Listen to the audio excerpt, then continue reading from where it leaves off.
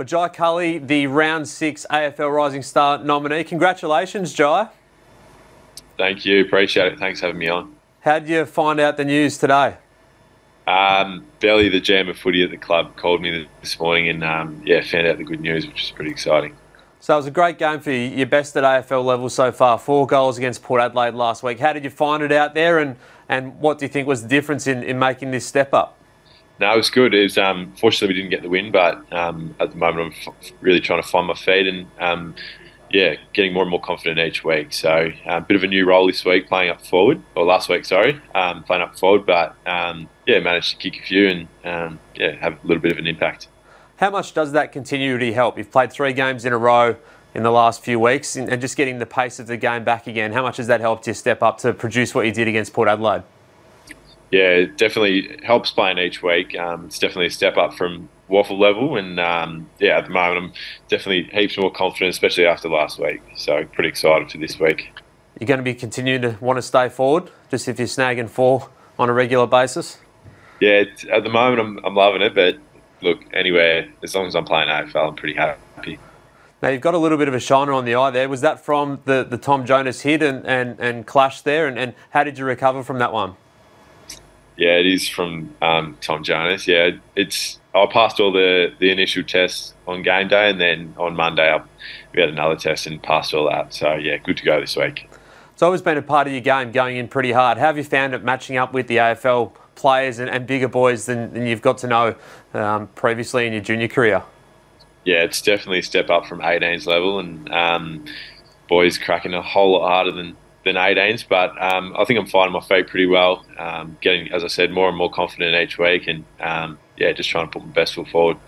What did you take out of last year? 4 late games late in the season. The experience of that, what did you take into the pre-season hoping to work on? Yeah, I took quite a bit out of that. Just the game speed. It takes a few games to get used to, especially if you're not used to it. So coming into this year, I was a whole lot more confident that I could produce a better impact at the level, and trying to do that at the moment.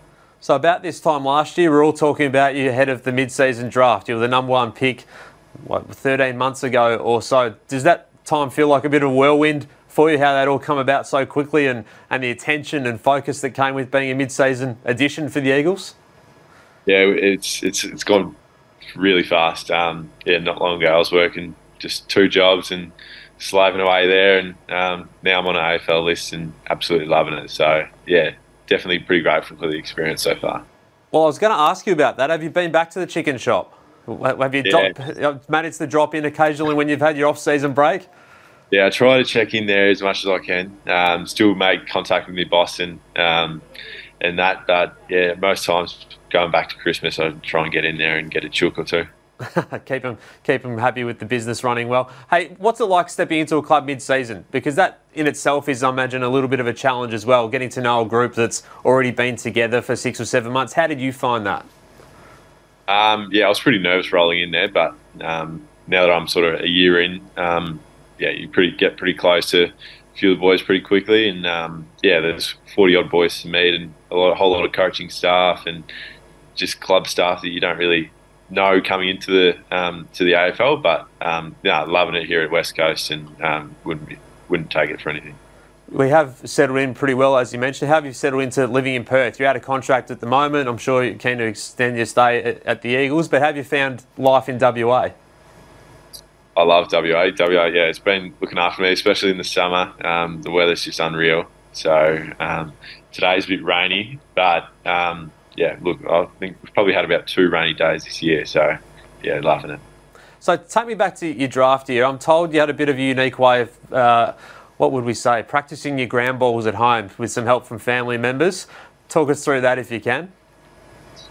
Sorry back there, Cal. Me and Mum used to do 100 ground balls a day, but now Mum's not over here. I try and do that with the coaches. Probably not 100 a day. So like to work on a few other things other than just ground balls. How did you find that? How were the ground balls coming from Mum? They were fed well to me. Yeah, really good. So owe some of your success in that part of the ground to her? Yeah, Mum and Dad. I'll give Dad some credit there as well. Beautiful. And you're sticking with the dreadlocks, which we like as well. They've been a part of your journey over the last little bit. Yeah, they're still here. They're still hanging in. I'm not sure what the plan is for the next couple of years, but at the moment they're still here, yeah. Tell us about training and playing with Ruben, Jimby and Elijah Hewitt, guys who've come to the club in the same year you did, a little bit later on, admittedly, in November's draft, but working with those guys and three big midfielders, training alongside each other. Yeah, it's pretty exciting. All us young boys are pretty close, so I think we have a pretty bright future ahead, and unfortunately Huey at the moment is out with an ankle, so pumped for him to get back in the side. But me and Rubes are just loving trying to build a connection and working in closely together. Well, Jai, congratulations on being this round's Rising Star winner. We're all excited to see how the rest of the year pans out for you. Go well. Let's go. Cheers. G'day, I'm Roy. I'm Warnie. And I'm Calvin. Together we're the Traders, AFL.com.au's fantasy experts. You can catch our podcast every Monday and Thursday where we look at the AFL fantasy action from the weekend and help you get set for the round ahead. All the pigs, all the cash cows, the best trades and captains with plenty of fun along the way. Grab every new episode wherever you listen to podcasts and keep clicking back to AFL.com.au for more fantasy news and advice throughout the season.